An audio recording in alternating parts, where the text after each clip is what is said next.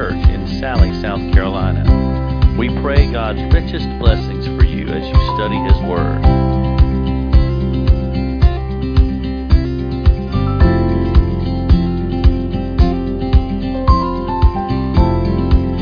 All right, if you could turn in your Bibles to Matthew chapter 8. I want to read a couple of statements by a couple of different biblical scholars, but then I want to tell you a little bit, maybe some uncomfortable details about my own life.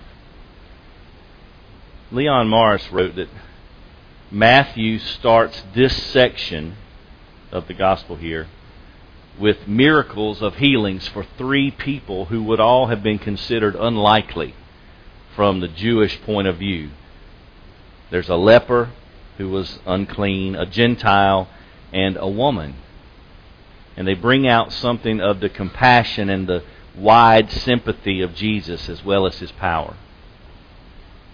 Michael Green would add that chapter 8 here opens with 3 miraculous healings of Jesus. The authority of God is manifest, not only in His preaching, but in His mighty deeds. And so the signs of the breaking in of the kingdom are plain. We just finished the Sermon on the Mount, and so it's interesting now that Jesus goes from teaching to healing. Now let me just share a little bit about my life. This passage of Scripture today talks about healing, and we pray for that all the time. When I was young, I was in high school, and I've shared a little bit about this before. My parents split up, and my junior year in high school, that was an event for me. I wasn't expecting it, and so after that, so now I've got my dad over here, my mom over here. And I won't go into all the details surrounding why that happened. But my mother remarried, and within a short period of time, a very short period of time, the man she married died of cancer. I mean, like a couple of years. Right after that, my mother died of cancer. And so I don't want to go into a lot of details, but suffice to say, there were a lot of unanswered questions in my mind. A lot of doubt, a lot of wondering what in the world is going on. And you can try to make sense of things, in your mind, just your earthly self, just your human side. You can try to say, well, maybe this has something to do with this or that or whatever. But it doesn't change the fact that I'm 24 years old and my mother just died. And I am now 2 years older than she was when she died. And so now every birthday I have, that comes to my mind. My mother didn't make it to this age. And so I wonder, the anniversary's coming up in a little more than a month, July the 8th. And that was, as I've said before, 6 weeks before I was to get married. So just a lot of stuff going on that year, 1996. And so I ask questions. Well, why didn't this happen? I look up at the title to this sermon that I studied for, and it says, Our God Heals. Well, okay, well, what about my mom? How does that work? How am I supposed to process that? If I believe the Bible and I believe in who God is, and I do, I believe His character. I believe everything about Him. I believe His Word is true. So how am I to respond to something like that, where there's no earthly answer? What are we supposed to do? Well, unlike many other people who have gone through similar tragedies, I've had almost 27 years to think about that, and I still don't have an answer. But the only answer I can come up with is I go in here and I read this, and I get as close as I can to Jesus.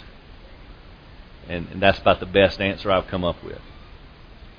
So, kind of with that in mind, I'd like us to see if we can't read the Word here and get as close as we can to Jesus. Is that all right with y'all? Here's what the Bible says in Matthew chapter 8, beginning in verse 1. You see the words on the screen if you care to follow along there. When Jesus came down from the mountain, and remember, He was up on the mountain teaching, right? Sermon on the Mount. When Jesus came down from the mountain, large crowds followed Him. And a leper came to Him and bowed down before Him and said, "Lord, if you are willing, you can make me clean." And Jesus stretched out His hand and touched him, saying, "I am willing. Be cleansed." And immediately his leprosy was cleansed. And Jesus said to him, "See that you tell no one, but go, show yourself to the priest, and present the offering that Moses commanded as a testimony to them." And when Jesus entered Capernaum, a centurion came to him, imploring him and saying, "Lord, my servant is lying paralyzed at home, fearfully tormented." And Jesus said to him, "I will come and heal him." But the centurion said, "Lord, I am not worthy for you to come under my roof, but just say the word, and my servant will be healed. For I also am a man under authority, with soldiers under me. And I say to this one, 'Go,' and he goes. And to another, 'Come,' and he comes. And to my slave, 'Do this,' and he does it." Now when Jesus heard this, He marveled and said to those who were following, "Truly I say to you, I have not found such great faith with anyone in Israel. I say to you that many will come from east and west and recline at the table with Abraham, Isaac, and Jacob in the kingdom of heaven. But the sons of the kingdom will be cast out into the outer darkness. In that place there will be weeping and gnashing of teeth." And Jesus said to the centurion, "Go, it shall be done for you as you have believed." And the servant was healed that very moment. And when Jesus came into Peter's home, He saw his mother-in-law lying sick in bed with a fever. He touched her hand, and the fever left her, and she got up and waited on Him. When evening came, they brought to Him many who were demon-possessed, and He cast out the spirits with a word, and He healed all who were ill. This was to fulfill what was spoken through Isaiah the prophet. He Himself took up our infirmities and carried away our diseases. Father, in Jesus' name, I pray today that You will speak very clearly. Help us to hear and understand. And God, whatever truth You show us today, I pray that You would give us strength to be obedient. Help us to live according to Your word for the sake of Christ and His glory. Amen. Now, this passage might be somewhat familiar, but it might be a little confusing. I don't know. It was kind of challenging for me this week, and I hope it won't be as challenging for you as we work through this. But there's three basic principles that I found in the Scripture as I studied it and as I read through it. And I don't think it's anything we don't already know, but maybe we just need to be reminded. maybe we just need a refresher on how God works through different things and circumstances and means that He uses in our lives. I hope that will be helpful as we go through this text. The first thing that we see right off the bat is God heals according to His will. And this might be the most difficult one for us to understand. God heals according to His will. Now, if you look at the first 4 verses here, you see Jesus had just completed this thorough, comprehensive teaching, the Sermon on the Mount, which in Matthew's Gospel takes up Matthew 5, 6, and 7. And so we've just come through all of that. And He's coming down the mountain, and the Bible says that many crowds followed Him. So, after He finishes all that teaching, they're not just going to say, okay, that was nice, and walk off. They're going to kind of want to see, all right, well, now what? Now what's He going to do? What's He going to say? Maybe we should hang around. And so they're following Him, and this leper approaches Him, but notice he doesn't request anything. This is really unique to me. And I didn't see that right at first, because I'm always thinking, okay, people come up to Jesus and say, please heal me. But look what He says. He doesn't say that. Verse 2, He says, Lord, if You're willing, You can make me clean. He's just stating facts. Right? He didn't say, Lord, please make me clean. He said, You can make me clean.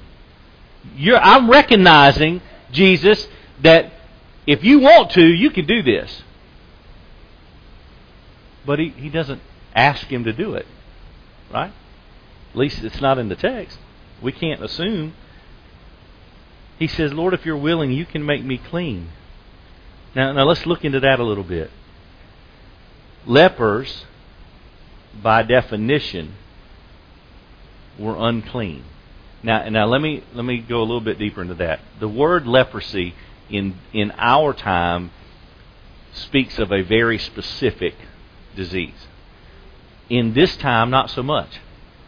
Leprosy in this culture at this time could have covered several different things, skin ailments that were going on. Okay, it could have been any number of things that were happening, but they were all equally unclean in the eyes of the culture, and especially the spiritual culture. Okay, so lepers weren't just unclean, they were excluded. They were outcast, they were avoided. They could not go about their normal life. Okay? And in only way they could do that is if they were not just made clean or healed, then they had to get verification that they had been legitimately, genuinely healed, cleansed. Because, see, you can just say, all right, I'm better. How often do we do that? Well, I was sick, but I'm going on back to work. Well, are you better? Yeah, I'm fine. I'm good. Are you, though? Not necessarily. Right? You're still contagious, but you just want to get on back to work or get on back to your routine or whatever. But see, that's not, you couldn't do that. You had to go and be examined and be certified. All right, you are legitimately, genuinely healed. You can return to your normal life, which, by the way, included you can go back into the temple. That's important. So imagine that. You don't just have a sickness that's terrible and people don't like that. You can't go to church. Does this ring any bells for anybody? This was terrible. But this man comes up to Jesus, and he's humble, he's respectful, he's unassuming, he doesn't ask, he just says, Lord, if You're willing, you can fix this for me. I know You're able. Now the response is just amazing. Because Jesus doesn't just heal the man. Look at your Bible. In verse 3, it says Jesus stretched out His hand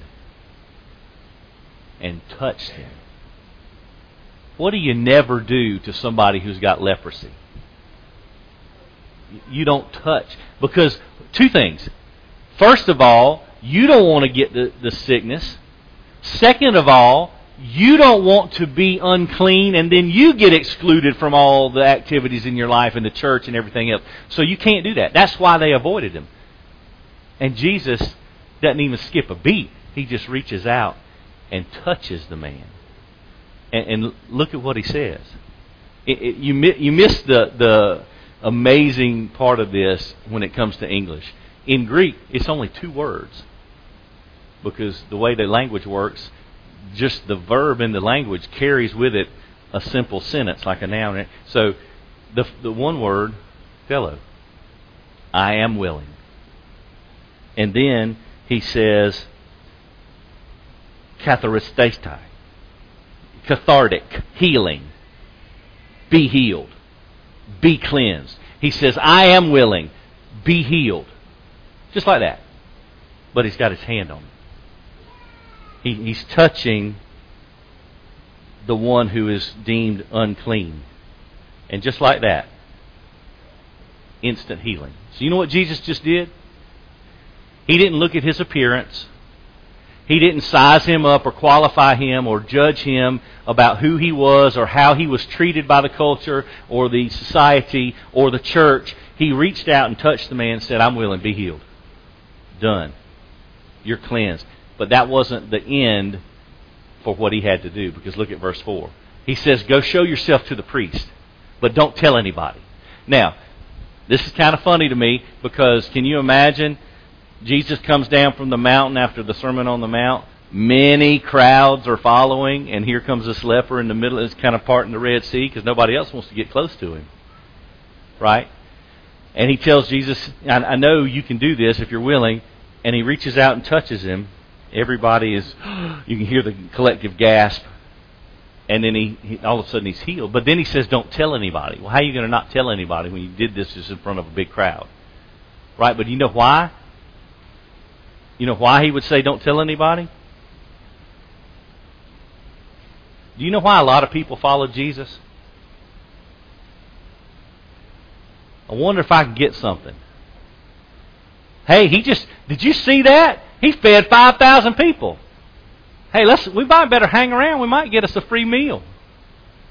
Might get some healing. You never can tell. What can I get from him? So Jesus said, don't tell anybody, because that's not my main purpose. Yes, I'm going to heal you physically, but there are matters at hand that are far more crucial than your physical healing. What's going on in your heart? So Jesus says, don't tell anybody. Go show yourself to the priest. He says, offer the gift or the offering that is commanded by Moses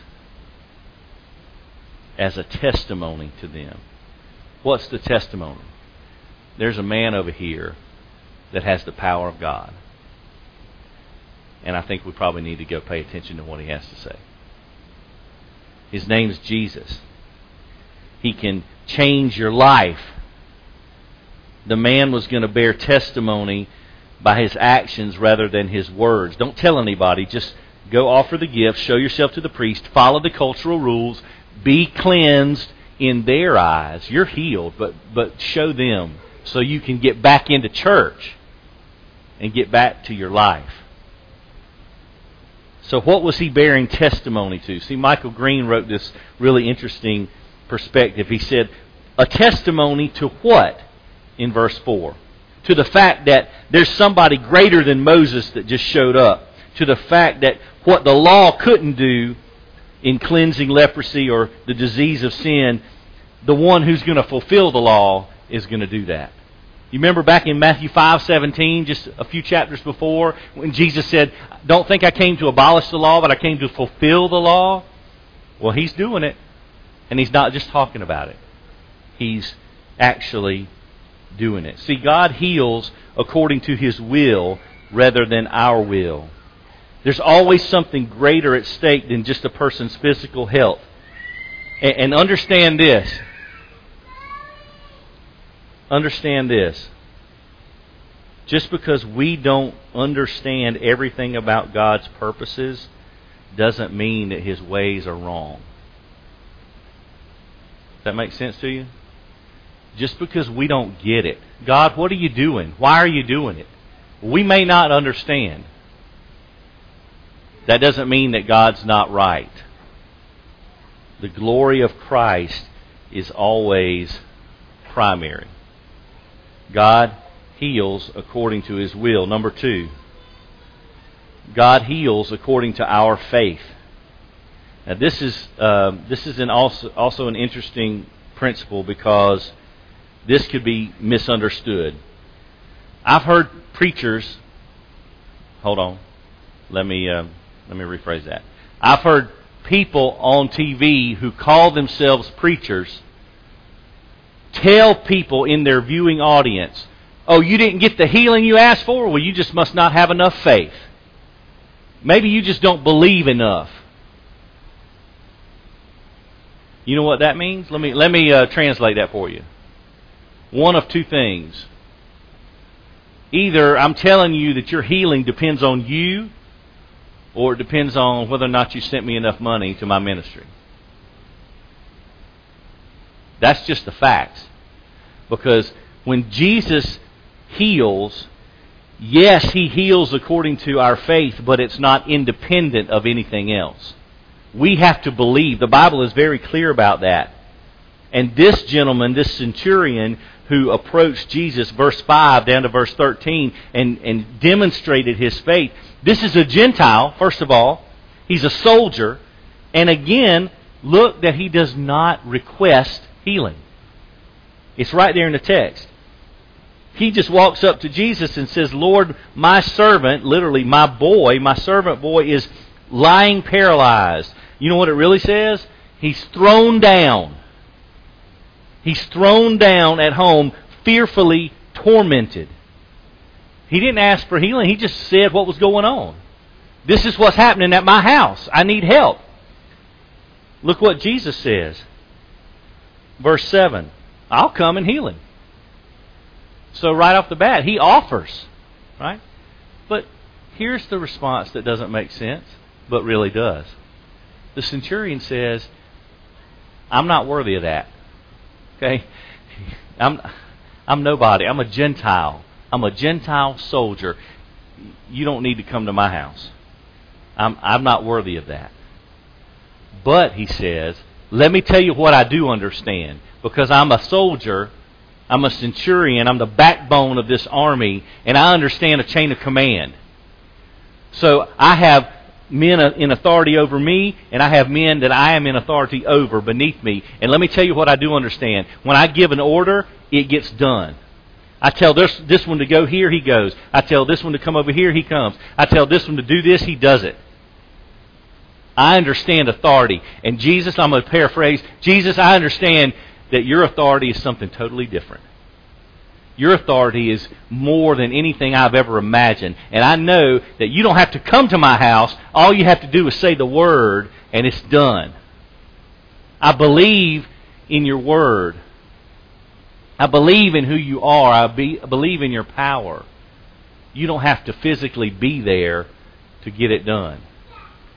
This man demonstrated faith. He was a Gentile. Did I mention that? He's not part of the chosen people of God. He's not a Jew. He's not in the nation of Israel. And yet, he's demonstrating his understanding of faith in a way that Jesus had not seen. Look what he says. Verse 10.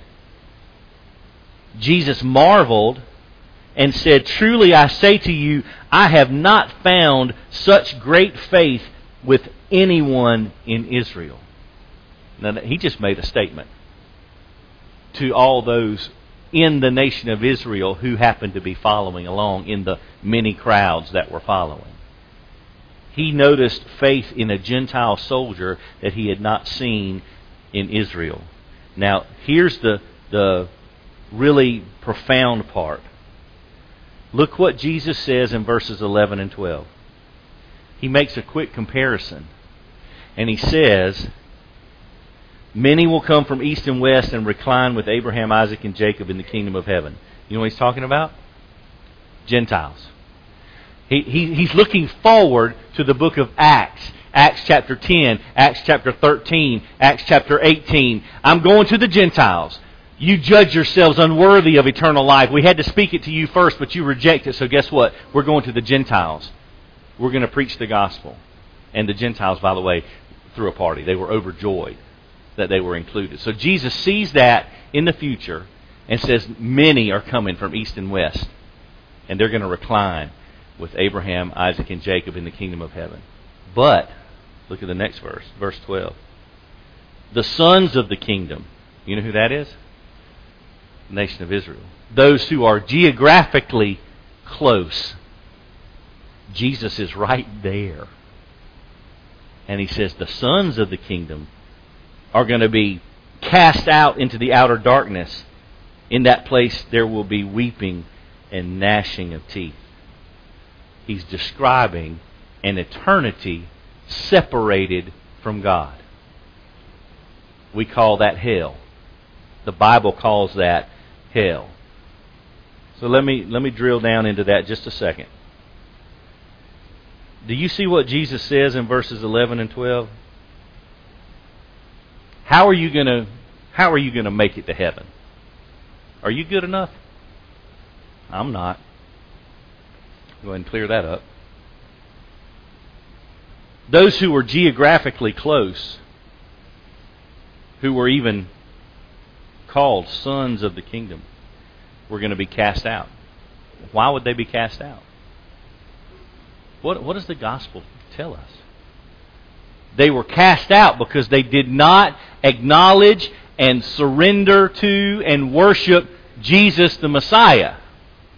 Jesus is God. Jesus is the only way to heaven. Jesus is the only form of forgiveness. Jesus is the Savior and Lord of all creation. There's no other way. You reject Jesus, you're going to hell. I can't be any more plain than that. You surrender to Jesus and ask for forgiveness of your sins and submit to Him, He will gladly, immediately save you and start you on a new path.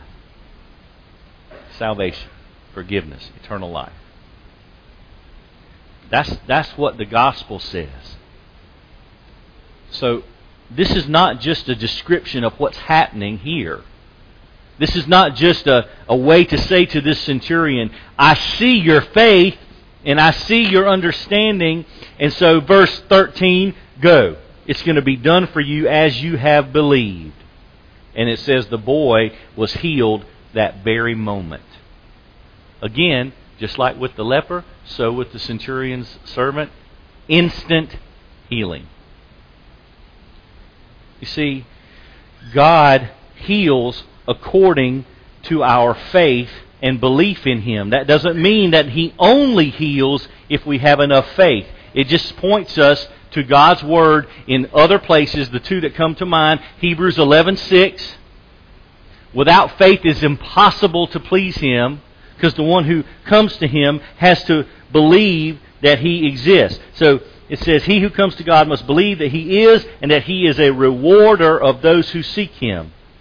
And then also in James chapter 1 and verse 6, and the verses that come right after that, it's talking about asking for wisdom, and God will give, generously to all who ask. But then it says in verse 6, but he must ask in faith without any doubting, for the one who doubts is like the surf of the sea, driven and tossed by the wind. That man ought not to expect that he will receive anything from the Lord, being a double-minded man, unstable in all his ways. God heals according to our faith, but this is progressive. He also heals according to His will. See how this is kind of being put together? Okay, last one, number 3. God heals according to His Word. Now we're going to put all 3 of these together, and hopefully we'll understand that it's the alignment of these things that we start to see God healing and working. God heals according to His Word. Verse 14, they make their way into Peter's home. Jesus sees Peter's mother-in-law lying sick in bed with a fever. And again, Jesus is not asked to heal. He just heals. It's part of His nature, part of His purpose. He's not asked. It says He sees the problem. He sees the need. Do we see the needs around us? Do we see what people have going on? It says in verse 15, He touched her hand. The fever left her. She got up and began to serve. So, I want you to know something too about this. This whole section here, you can see another instance of these same events, like the related story in Mark's Gospel and in Luke's Gospel. And each one, they have all the central details are the same, but they each add their different, perspective. It's like three people standing at an intersection and they see a wreck from three different views, so they're going to bring out different things. It's the same events. Mark mentions about this that they had just come from the synagogue, which would mean it's a Sabbath day, which is interesting because Matthew's gospel account is very concise in describing what Jesus does. Jesus sees Peter's mother-in-law. She's got a fever, and so Luke calls it a great fever. Jesus touches her hand. She is immediately healed of her sickness. Again, all three of these healings, instant healing. But then look what happens after that. And this starts to make sense when you look at all three gospel accounts. If it was indeed a Sabbath day, then in order for Jesus to do more significant public healing, they'd have to wait till that evening, right? Till the Sabbath was complete, right? So it says in verse 16, when evening came, they brought to Him many who were demon-possessed. He cast out the spirits with a word and healed all who were ill. So you see, not only does God heal according to His word, He heals with His word. How did God create the universe? He spoke. There is power in the Word of God. Don't ever doubt the power of God's Word. Why do you think Gideon's put Bibles everywhere? Why do you think Gideon's put Bibles in hotel rooms? Because more times than you can count, there are testimonies of people who are alone in their hotel room and they're perplexed or upset about various things in their lives, and they pull out that drawer and there's a Gideon Bible, and they open it up and they start reading, and the next thing you know, Jesus grabs a hold of their soul and they get saved. Why was Paul not ashamed of the gospel? Because it's the power of God for salvation for all who believe. God is healing according to His Word. And if that's not enough to show us that principle, if you look at the last verse in this paragraph, verse 17, Matthew reminds us of the scripture I read at the beginning of the service. This was to fulfill what was spoken through Isaiah the prophet, this is Isaiah 53:4. He Himself took our infirmities and carried away our diseases.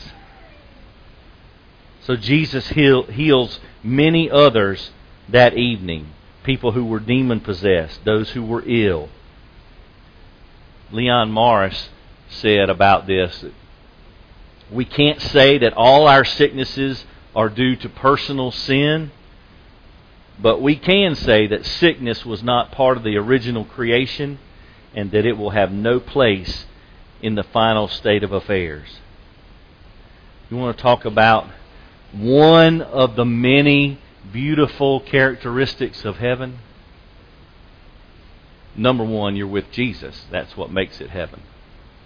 But number two, no sickness, no illness, no pain, no death. Ultimate healing.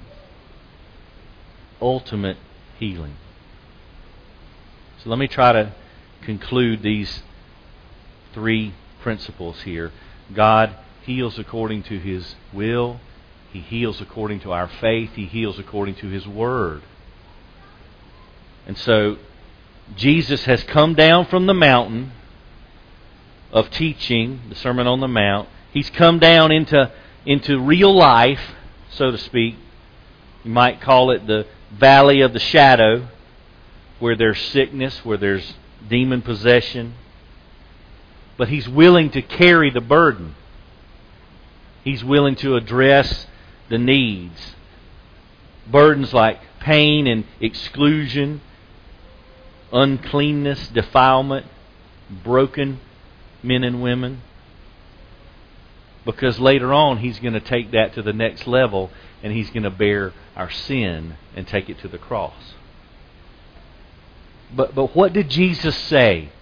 All right, and we're all in Matthew's Gospel. You think back for what we've already studied, Matthew chapter 4, and Jesus is going out into the wilderness to be tempted by the devil. And He comes back from that, and before He gets to chapter 5 and He starts teaching, you know what the Bible says in Matthew 4:23? You know what Jesus did, like His standard operating procedure? You know what He did? Let me read it. He was teaching in their synagogues. He was proclaiming the gospel of the kingdom. He was healing every kind of disease and every kind of sickness among the people. That's what He did. Teaching, preaching, healing.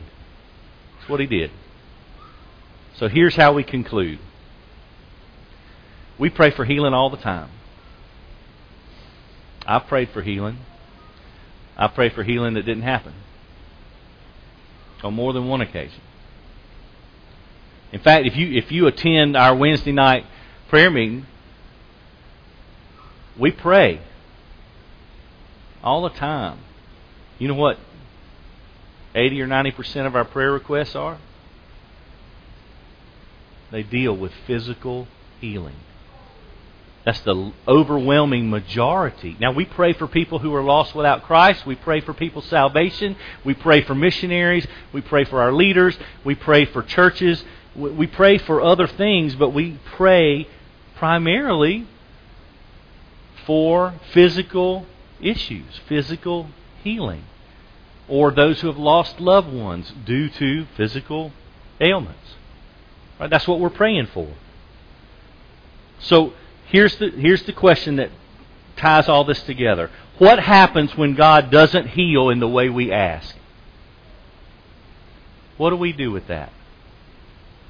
How do we process how God is working or what God is doing? Well, let me just say before I say this last statement, I don't have all the answers. That should have been abundantly clear by now. I don't have all the answers. God does. And I know that God heals. That's an indisputable fact. God heals. He's done it too many times to say that's not true. Doesn't mean He heals all the time. But He heals. And I know this. Anytime anybody gets healed, it's because God healed them. Okay? Now, He might use all kind of different means. He might use doctors, nurses, medicine, hospitals, surgeons, whatever. But we have to see that through a biblical perspective. He might have used those things, but God did the healing. Right? We can't ever say, well, thank God. Well, we can say this. Thank God for a doctor. Thank God. We can say that. And that's good. But we have to know in our hearts the source of all healing is God Almighty. That's the source of our healing. The challenge comes when physical healing doesn't come. That's when your heart starts to get a little twisted up and your mind starts to run down all these paths and you're asking all these questions and you don't know the answers. Because there are times when it's difficult to remember that God heals according to His will, according to His Word, according to our faith. It's hard to remember that sometimes. But here's one thing I've learned. When we talk about God healing according to His will and His Word and our faith, it's not A, B, or C. It's all of the above. It's all of the above. All those things work together. And it's when these three align, we can experience healing, the healing we passionately pray for. But here's the bottom line. We have to have faith that God is willing and able to heal. We have to believe the inerrant, infallible, sufficient Word of God by which we live our lives. And we have to trust the good, acceptable, perfect will of God by which He is sovereignly governing the universe that He created. That passage in Romans chapter 12, verses 1 and 2, where the Bible says that we're not to be conformed to the pattern of this world, but we're to be transformed by the renewing of our mind. But you remember the last part of verse 2, though? What does that bring about? When we're transformed by the renewing of our mind so that we will be able to prove the will of God, that which is good, acceptable, and perfect. Y'all, we don't know every little detail of God's will. We don't know why He heals sometimes and He doesn't heal other times. But I do know this. God is able, He is almighty, and He heals. And He's good. I don't know why He didn't heal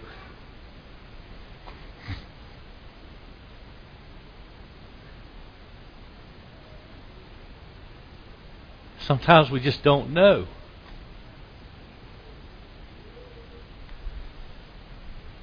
But God is good, and He can be trusted no matter what. Let's pray.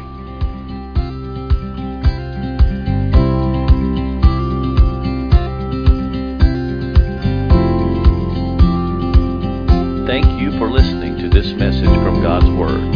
For more information on Berlin Baptist Church, we invite you to explore our website at www.berlinchurchsc.org.